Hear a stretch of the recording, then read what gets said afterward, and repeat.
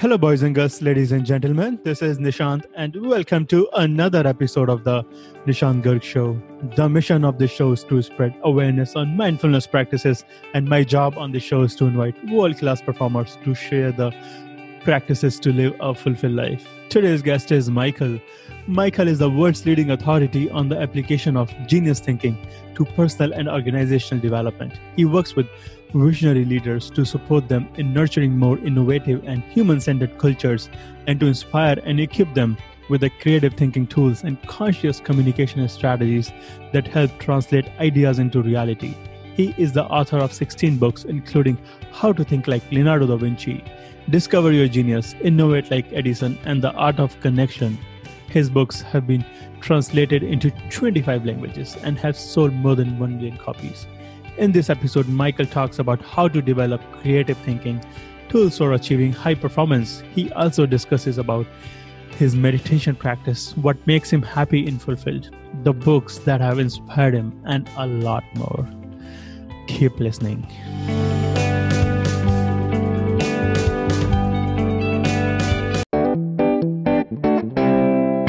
Michael, welcome to the show. Thank you so much. Great to be with you. My pleasure. What did you have at the breakfast? For breakfast today, Yeah.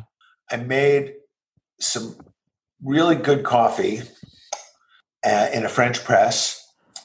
And then I had some goat milk yogurt with organic pears, organic coconut, pecans, a little bit of vanilla and cinnamon.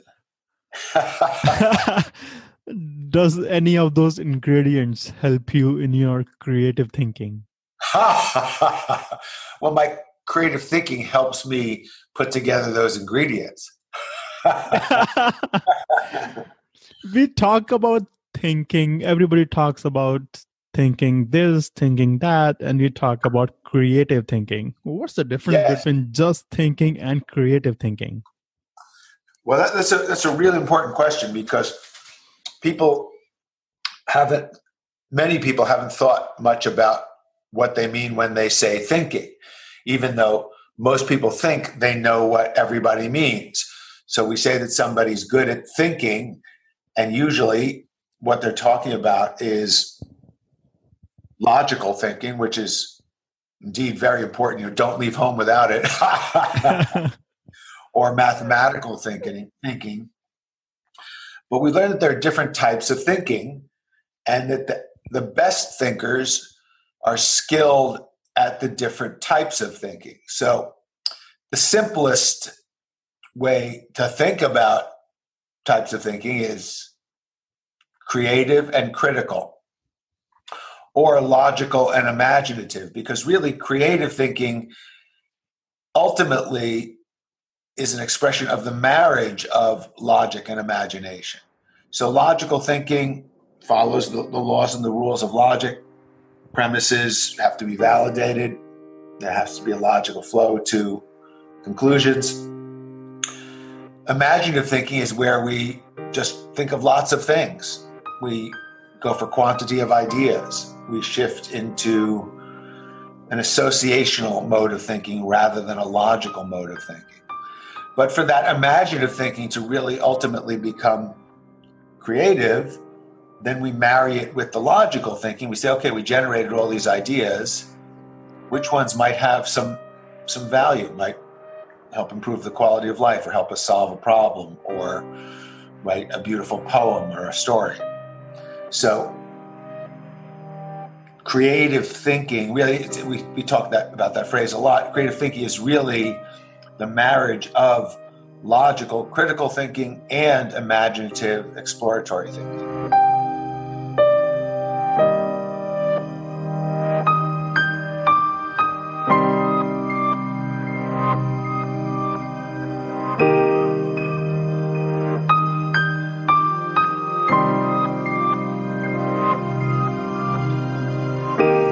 How do we know which thinking to use at what point? Well, if we're following the laws of logic, which we'd like to see more of actually in the world today, especially by people in positions of responsibility, Uh, those laws are pretty clear. If we are doing imaginative thinking, which most people need to learn how to do, most people, if they're trained in a university system, if they are schooled according to mathematical reasoning, which is a really important element of education, then they want to learn, they say, I want to learn to be more creative. So what we really teach them is imaginative thinking, and we teach them think of lots of things. That's, the first practice for doing more imaginative thinking is to go for quantity of ideas, because then you stimulate your association. The more ideas you think of, the more ideas you can think of. And even though many of them might ultimately prove to be illogical and useless, it's actually really logical to explore new possibilities through sheer exponential generation of lots of possibilities.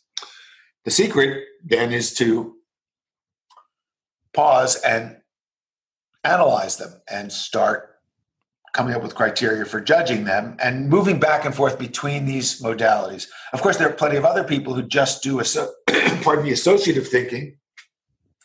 They're just dreaming and coming up with lots and lots and lots of ideas, but they never get around to analyzing them and considering which ones might be most useful.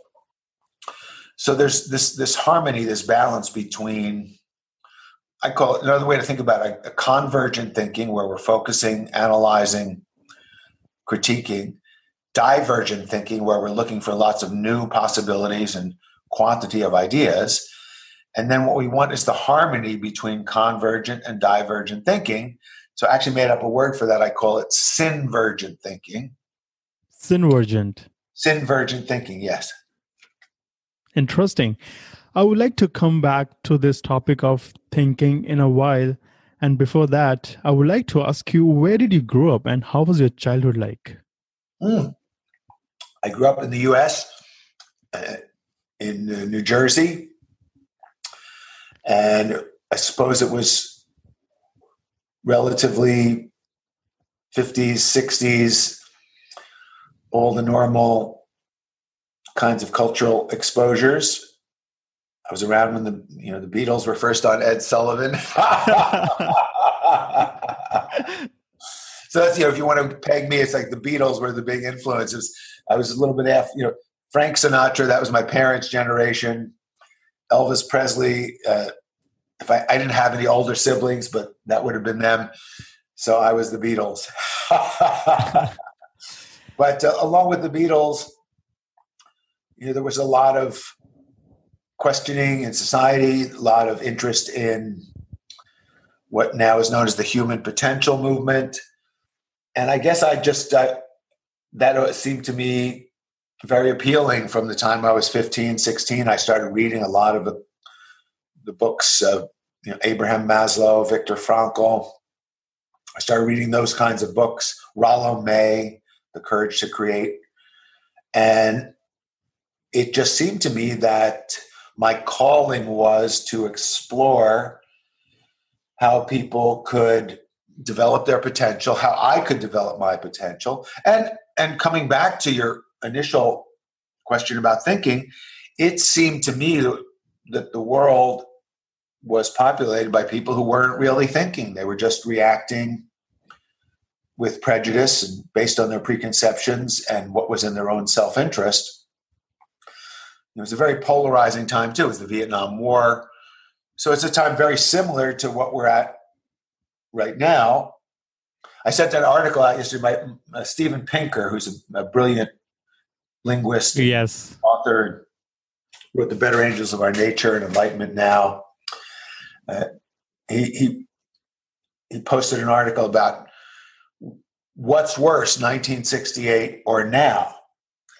And the article is basically saying, well, so far, 1968 was worse, but stay tuned because this could get even worse than 1968. But the point is, in '68, I was 16, quite impressionable. I saw all this divisiveness, and I really thought, I want to learn how we can find new solutions, how we can look after the needs of the common good, what's driving people, instead of just bifurcating the world into our side and their side, good guys and bad guys. It seemed a little bit, even at 16, that seemed to me not a viable way of looking at life. So I became really intrigued with how do we cultivate better thinking? How do we develop our human potential? So that's what I studied in college. That's what I studied in graduate school. And that's what I've been focusing on ever since. And creative thinking leads to high performance. Well, we hope so. That's what I called my company, High Performance Learning. So I figured. And coming back to when you were 15 or 16, what book did you read at that point? Or do you remember any instance? Sure, absolutely. The most influential book I read is called Man's Search for Meaning by Viktor Frankl. He was a physician, a psychiatrist. He was imprisoned in a concentration camp during World War II. And in the midst of the most terrible situation imaginable, where all of his freedom was taken from him, he had an epiphany in which he realized that the ultimate freedom could never be taken from him, and that was the freedom, his inner freedom. And he became this tremendously inspiring figure to the people around him, helped many people survive. He wrote this incredible book under those dire circumstances. And the focus of the book is organize your life around a higher purpose. And it's Nietzsche's old line that if we have a why to live, we can deal with any how. So what's your reason? What's your purpose for living? And I was blessed to read that when I was 15 or 16 years old. And I thought, yeah, the most important thing is to be clear about what one's purpose is, and to have a purpose that goes beyond just one's own self-aggrandizement, some purpose to make a difference in the world. And that really set me on my journey. Would you recommend the same book to somebody or some kid in their teenage life these days?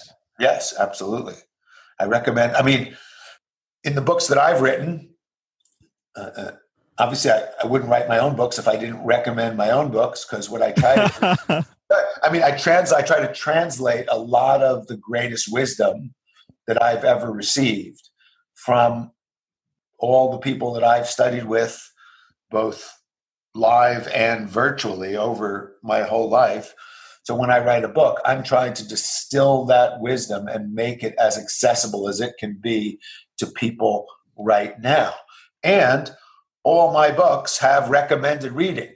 So, people say to me, well, what should I read? I say, well, read my books and then go to the bibliography, and you have my lifetime of curation available to you, which I'm also happy to talk about now. So yes, read Man's Search for Meaning by Viktor Frankl. Read the books of Abraham Maslow. Read the books of Rollo May. Those are some good places to start. You have written 16 books. Do you have any personal favorite?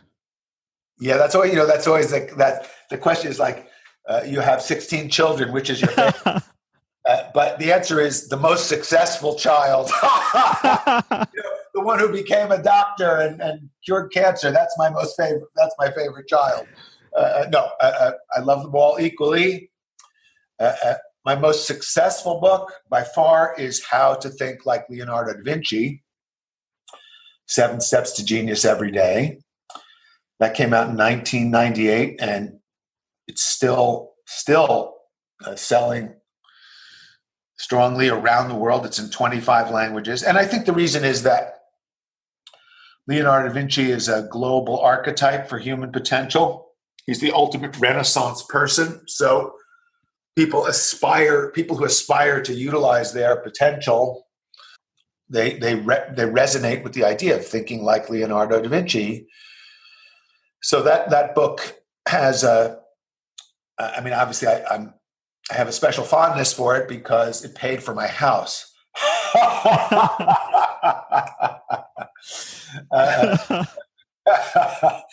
But I love, all of them. It's fun as an author. My very first book came out 40 years ago, and it's called Body Learning: An Introduction to the Alexander Technique. And I'm going to release a new edition of it in the fall. But I was reading through the original thing I wrote when I was a graduate student. It was originally my master's thesis, and I was reading through it very critically. And I said, you know what? This stands the test of time. I feel good about this. And in the new edition, I'm not going to change what I wrote in the first edition. I'm just going to add a whole new section because I don't want to interfere with when I wrote it, I was so earnest. There was such purity and passion and curiosity for my subject that comes through in the tone. So I'm going to write a new foreword. I'm going to say, hey, I'm not changing the main text of the original book because I want you to get the quality of innocence and earnestness that I brought to this subject. And then I'm going to add, another 40 pages on a commentary on what I've learned in the last 40 years and how it might be helpful to you.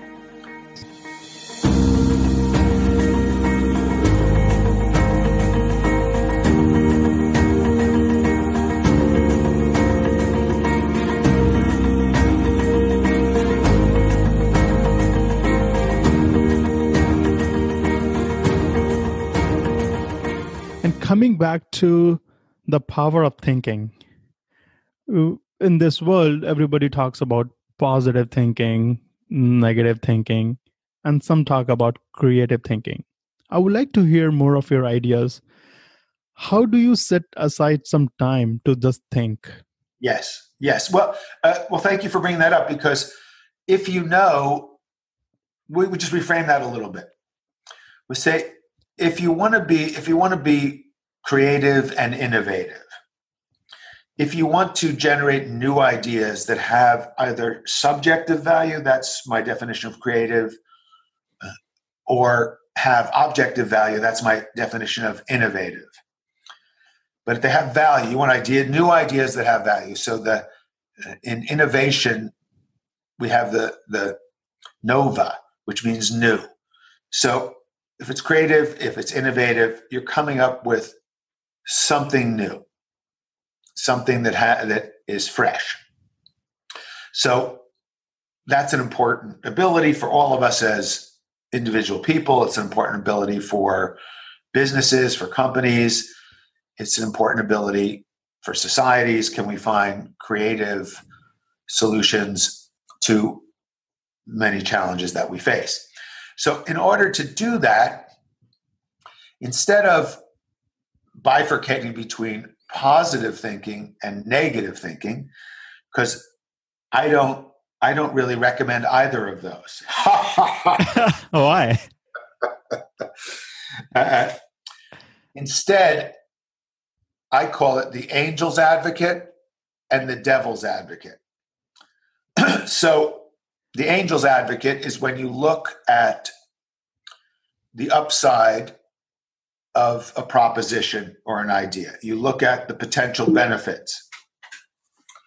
The devil's advocate is when you look at the rational negatives of a situation. You look at the liabilities, the risks, the potential costs. And it's important to do both of these when you're assessing any kind of idea or proposition or initiative. If you just do the angel's advocate and just look at the good possibilities and benefits and so on, but you don't think about the risks, then you will be blindsided. You will make huge mistakes that could have been prevented. If you only do devil's advocate thinking, you only look at what can go wrong, you'll never try anything new. You'll be paralyzed. So creative thinking, or just intelligent thinking requires a harmony between the more optimistic orientation and the more critical pessimistic orientation, and the freedom to move between them. And that's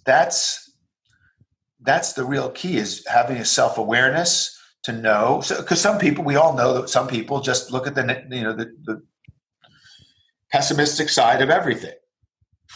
Other people look at the bright side of everything. But the smartest people look at both sides of everything and then make their decision. Are you talking about considering the upside and downside of every idea or of anything in life?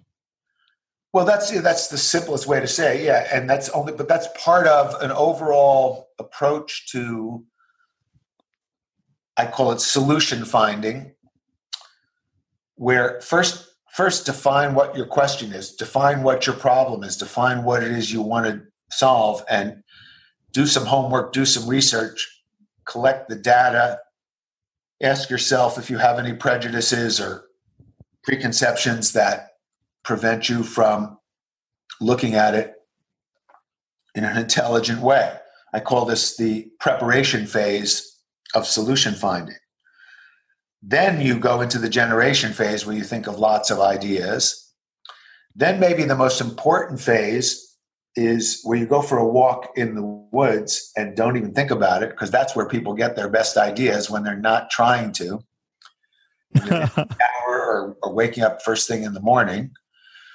I call that the incubation phase.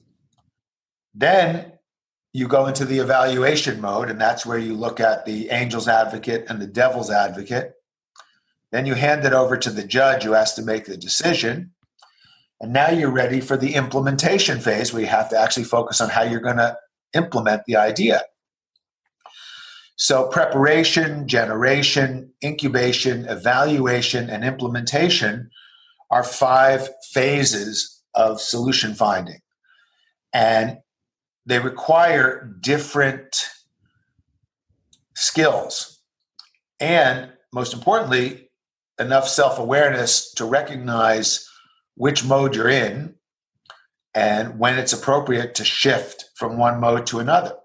And that's something of an art. That's a big part of how I run my business. What is high performance learning? What do? I go in and I help businesses. I facilitate that process for them. I teach them that process. First, I have to guide them through it, teach them the tools to utilize in each phase of the process. And then I coach them so that they can do it themselves. And then they know how to think, at least better than they did before. Should we apply this 5-generation phase, or I should say this framework, to all kinds of thinking, or this is just suitable for any innovative thinking? I think it's relevant to any innovation. Anytime you're looking for a solution that isn't just, we don't need to do creative thinking. If the question is what is 2 + 2, we don't need to do creative thinking. If the question is, how do I put on my pants? Well, if you want to do an art piece on putting on your pants, then we could play with different ways of doing it. But if you want to just put on your pants in order to, actually now with people doing so much on Zoom, a lot of people aren't even putting their pants on. And as a listener to this podcast, I'm thinking this could be a lot of time consuming. If I'm going through these phases for some innovation, this seems a lot of time consuming. But that's the point, is for things for which we already have very acceptable, useful solutions, we don't necessarily need to use the cliche. We don't have to reinvent the wheel. But we might want to be able to give it a new spin, and that's where these phases come in. In the incubant phase, you mentioned about going to the woods. Do you have other practices to have those creative thinking?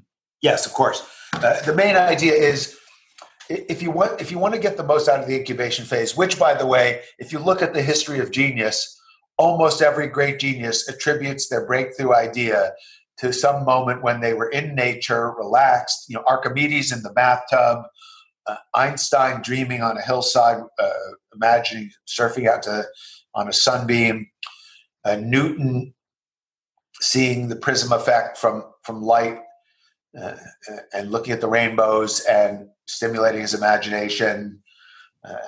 So if you want that in your life, first, Newton, Einstein, Archimedes, we're studying things with great intensity. So you're unlikely to get some breakthrough, super creative idea just by walking in nature. You have to be actually engaged intensively with a problem. You have to be searching, seeking, learning, questioning. And the more you do that, the more you stimulate your 100 billion brain cells to get cooking on whatever the problem happens to be. But the breakthrough doesn't usually come in the laboratory or the office. It comes usually when people are by themselves and not trying to get a solution, when they're relaxed and receptive. So if you can't walk in nature, you just rest in bed. Spend a little extra time, especially first thing in the morning or in the middle of the night. Have a notebook next to the bed. That's one of the most receptive times. Literally in the shower or the bath. So have your notebook right next to your shower or your bath. It's a wonderful way to incubate is to meditate, to do yoga, to do Tai Chi or Qigong. So any kind of contemplative practice, when you engage the body in a way that helps you quiet the mind, you make yourself more receptive. So, do you meditate? Of course, yeah. That's interesting. So what's your meditation practice look like? Well, it's evolved. I started meditating when I was 19. So that's a long time ago. My meditation practice has evolved, and what it involves now is I do 20 minutes of standing meditation every day. I do Qigong and Tai Chi, so they're moving forms of moving meditation. I do yoga nidra most nights before I go to sleep. The thing is, I usually never make it through the whole thing because I'm usually asleep by the time it's over, which is why you do it, because it does help with better sleep. And then, the way I really view life is meditation isn't even a thing we do. It's actually what we are. So whenever one remembers who one is, one connects with the meditation that is always present, from which all things emerge, and that's available to us at all times. So meditation is happening at all times with all of us. It's just that most of us don't notice it. In fact, Ray Dalio talks about meditation. He performs meditation twice every day. Who does? Ray Dalio. Oh, yeah, of course. Well, that's the thing is I started teaching meditation to my corporate clients in 1979. And it's nice to see that it's caught on.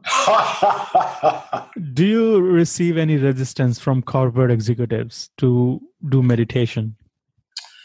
Not really, because those are not the ones who hire me. The ones who are hiring me because they want to learn this sort of thing. So they're paying me, so they usually pay attention. I mean, of course, I'm laughing. Over the years, especially in the beginning. I mean, now every company has some mindfulness program and a yoga studio, whatever. 40 years ago, they just never even heard of this. But even then, I tried to give it to them in a very logical, scientific framework. And I'd always say to them, look, leaving that aside, just be practical. I'm going to try this.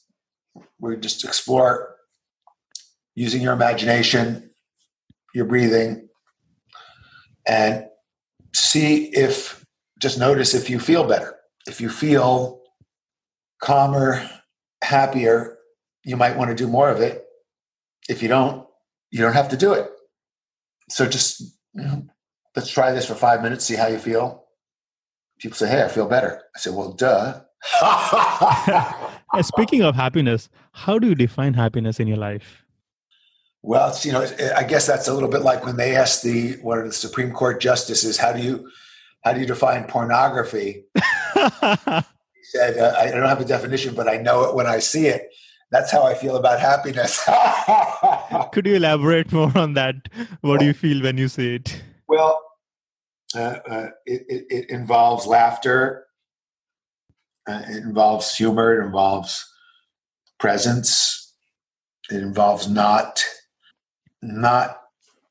investing energy in having things be different than the way they are. Not taking it too seriously as well. By the way, that so people say to me, well, does that mean you accept injustice or this is unacceptable? No, it doesn't mean that behaviors are. I'm not happy about bad behavior, which is quite prevalent at the moment at lots of different levels of society. There are many things that are within our circle of concern around which we do not have immediate direct influence, and people who focus all the time on their circle of concern tend to be unhappy because they're constantly focused on things around which they can't really make any measurable difference. So one of the big secrets of life is learn to operate within your circle of influence. Where can you have influence? Where can you do something that is in alignment with your principles and your values and so on? And underlying all of that is when we struggle against the way things are in our inward being, we just make ourselves miserable. And we're often less able to actually respond to them. When we see things as they are in any given moment with a sense of inner freedom, my experience is that we are more poised to respond in a more intelligent way. So that's when people say look within. Where is within? Is it in your toe? Is it in your is it in your lower belly? Is it in your head? It's not a thing, and that's where this is a little tricky. People are always looking from a thing perspective. But really, did you have to learn? Go ahead. Did you have to learn this principle to look at the things as it is, or does it come to you naturally? I think it comes to some people naturally. People who are really, people who are spiritually gifted just know this. I just say I've studied with lots and lots of teachers who help me strip away the barriers to just being in that, being more, let's see, what's the best, we don't have really good English words for all of this. But getting out of the way, getting the ego out of the way, getting the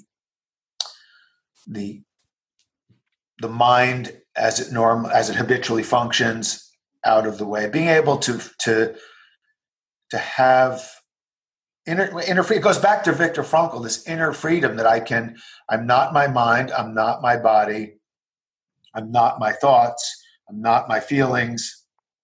So what am I? That's a great question. Right? That is life's most important question. And if you've the first real awakening is for people is when they realize, oh, okay, well, wait a minute. These thoughts happen, but there's an awareness that's aware of these thoughts. So what is that? What is the source of these thoughts? And there's this body, and it's always changing.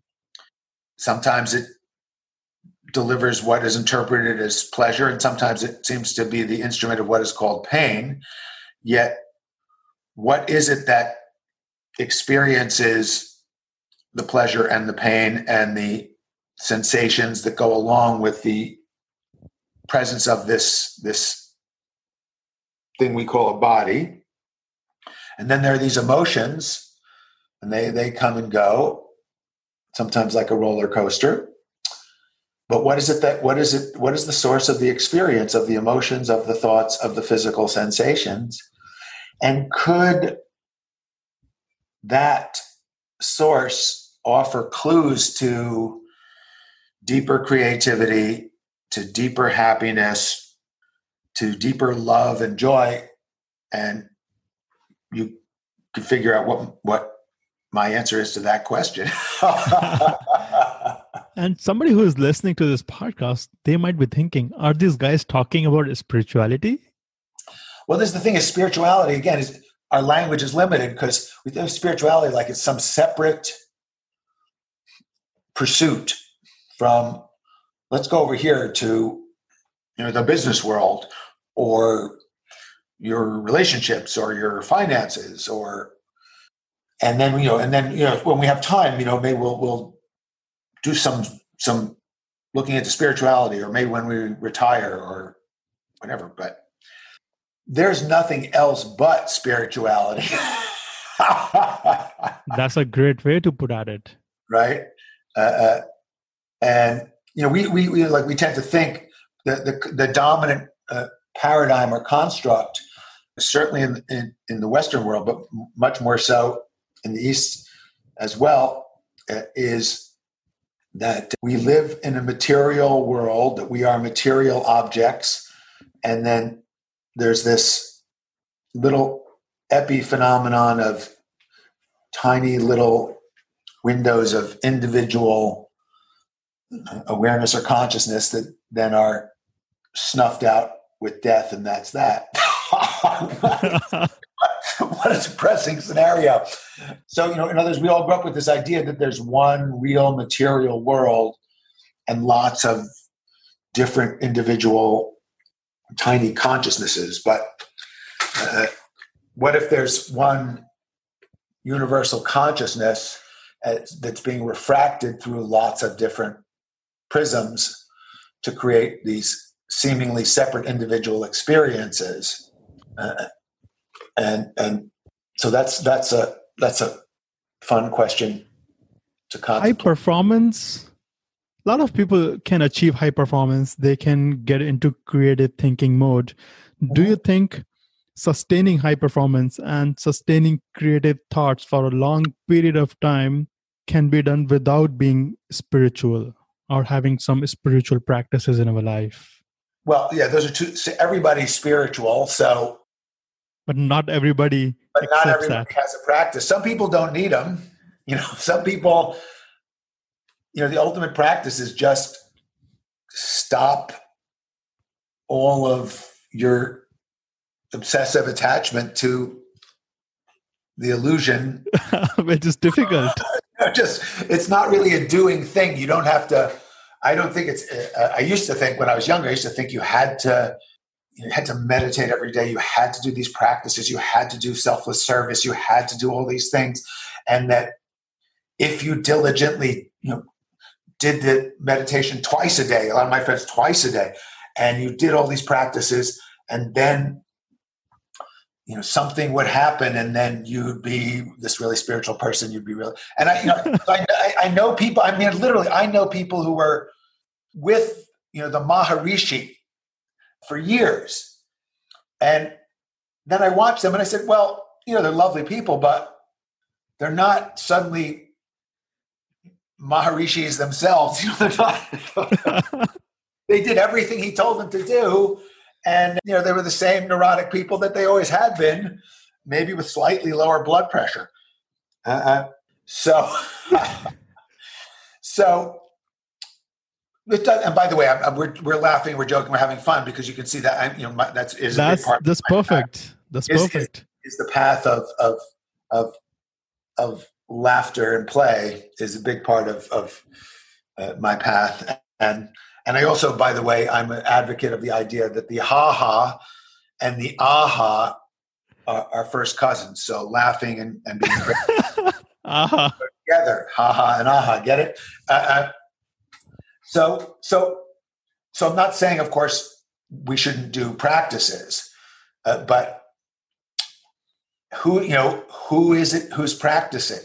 That's the practice that intrigues me the most. And this, look, I didn't make this up. It's ancient wisdom. And one of the most amazing things about the world today is, I watch YouTubes of Ramana Maharshi most nights before I go to sleep.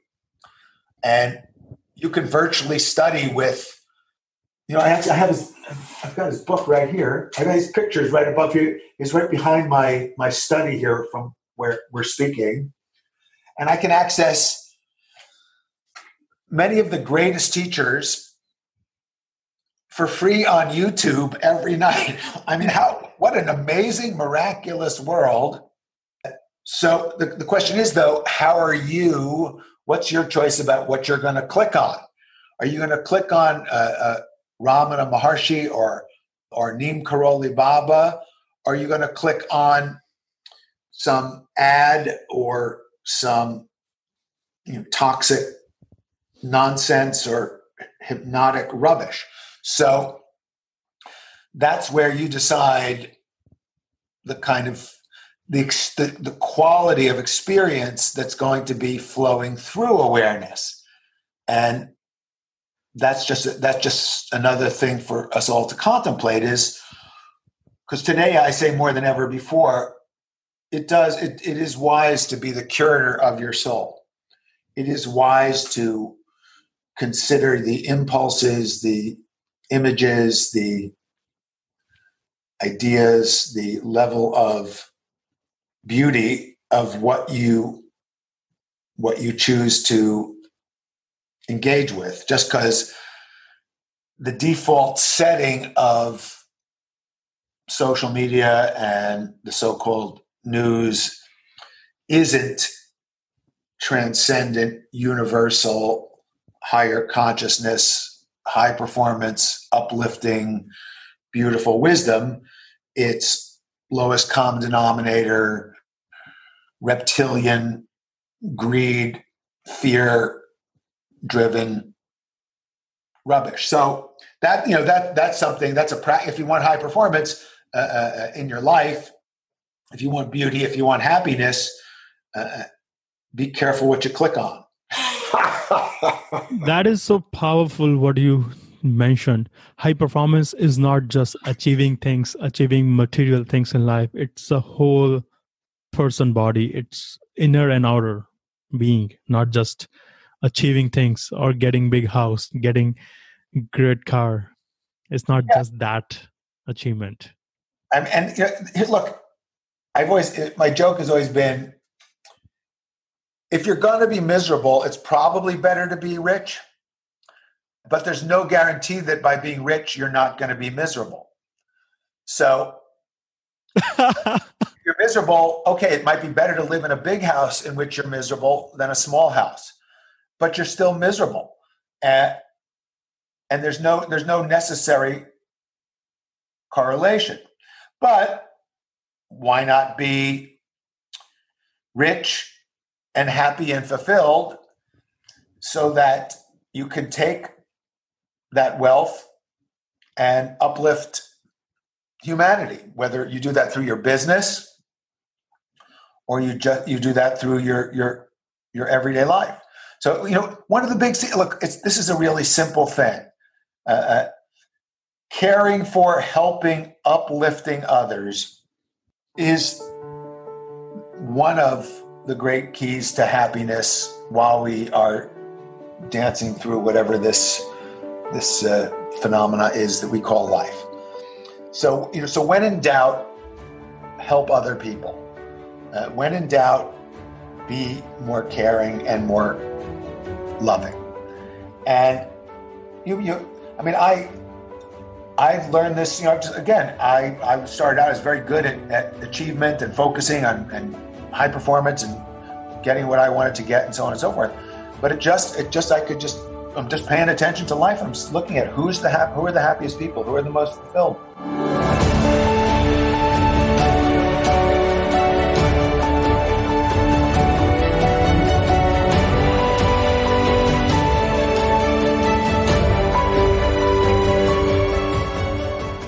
Who comes to your mind? Who is happy, rich, successful, fulfilled? Wow. Of course, you. You comes to my mind.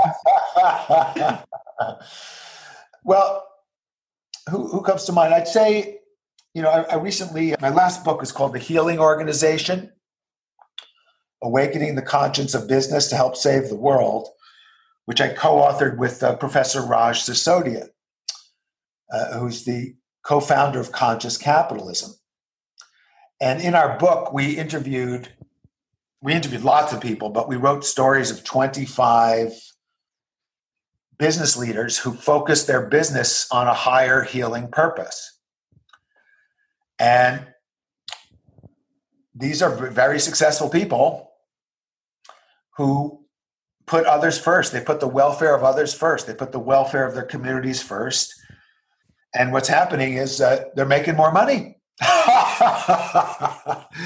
What a concept. Once you knew that it was possible, that you would be more successful business-wise, financially, if you creatively looked after the welfare of all your stakeholders. So my co-author Raj did he's a business school professor, and he did the research demonstrating just the business case for this stakeholder-centered higher purpose approach. And it's just a better way. It's a better way to do business, even in financial terms, let alone the fact that people love these kinds of companies. So the people who are the leaders of these kinds of companies, there's a company we profiled in the book. It's a grocery store chain in Texas, and they do all this amazing community service. They do, especially if there's a disaster, they have their own disaster relief units that get there before the government does and take care of people and bring them food and water, and people volunteer for this from the company. And the chairman of this company is a member of what's called the Giving Pledge, which was started by Bill Gates and Warren Buffett. His family has a net worth of $10 billion. And the Giving Pledge members have pledged to give at least half of their net worth to worthy causes. And if you look at the picture of the gentleman, his name is Charles Butt, who is the chairman of this company. I haven't met him. I haven't met him personally. We talked to his CEO for the interviews, but he looks like a really, really happy guy to me. So, and that was our impression of these folks who are leading these kinds of organizations. I have a client in New Jersey who runs a company like this. He was profiled in the book. He looks after the welfare of all his stakeholders. Even now, it's a hard economic time here with the pandemic. He had to make a bunch of cutbacks, temporary cutbacks in his staff. But he's reaching out to those people every day. He's being as generous as he possibly can be. The people love him. They give a tremendous amount to charity. You just feel it's a caring business. And he's already rebounding, getting huge customer loyalty. They were named one of America's great places to work. And he's a happy guy. So I know lots of people like that. And yes, of course, I aspire to be one of them. Amazing stories. I'm definitely going to get some of your books, and I would highly recommend listeners to get your books for sure. I would like to ask you, how can we find that balance between being appreciative of what we already have and moving towards those dreams, big giant dreams, goals, and massive success? Yes, well, it's a wonderful question too, because if we stay with this simple bifurcating way of look, it's harder for people. There's typologies where you think of 8 kinds of people or 16 kinds of people, but let's just stick with the 2 kinds of people. What are those kinds? Right. So some people are very achievement oriented, and they're go-getters, and they're just out there erring on the side of doing something. Other people are more reflective, they're more receptive, they're more likely to err on the side of not taking action. So one of the principles of self-evolution or fulfillment or utilizing one's potential and discovering balance in this lifetime is to do the opposite of whatever your basic tendency is. So in other words, if you're a super achievement-oriented, go-getter person who's focused on setting and achieving goals, it's probably important for you to open up more space for gratitude and feeling and allowing things as they are and appreciating things as they are. If you're somebody who's so naturally appreciative of the beauty of how things are, and you feel grateful, but you're not really that motivated to get off the couch and actually do anything, then you probably need to get off the couch and do something. So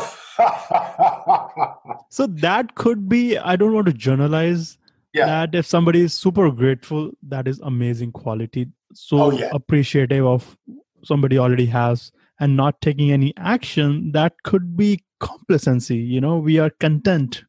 Sure. We don't want to go to the next level. Amen. And that's fine too. And that's the other thing. You don't have to go to the proverbial next level in order to be fulfilled. There's plenty of people. We think of a normal career path. People think of it as this path of achievement, and you want to go up the ranks of the company, or you want to start one company and then sell it and then take the money and create a bigger company and just keep on doing that, blah, blah, blah. But that's just one path. For some people, that might be the path that they want. For other people, they make enough money until they can go on vacation for a couple of years or go study something new or learn something. And then they go off and do that. And then they say, okay, I need more money. And they come back and they figure out a way to work. And then they go off and live life. So that's another model. And there's a lot of other people, I call it, there's steady state experts. They gain a certain level of skill in something that they love to do. And they don't want to be the head of that department. They just want to be the engineer who does a particular job because they love doing it. Or they want to be the carpenter who builds this shelving, and they just want to do that for the rest of their lives with, they want to do it with excellence and mastery, but they don't want to learn how to be an electrician or how to be head of all the carpenters because it's a whole different skill to be a manager than it is to be somebody who does a task or a skill, and not everybody wants to be a manager. So part of the secret here is figure out what's the fulfillment of your particular nature.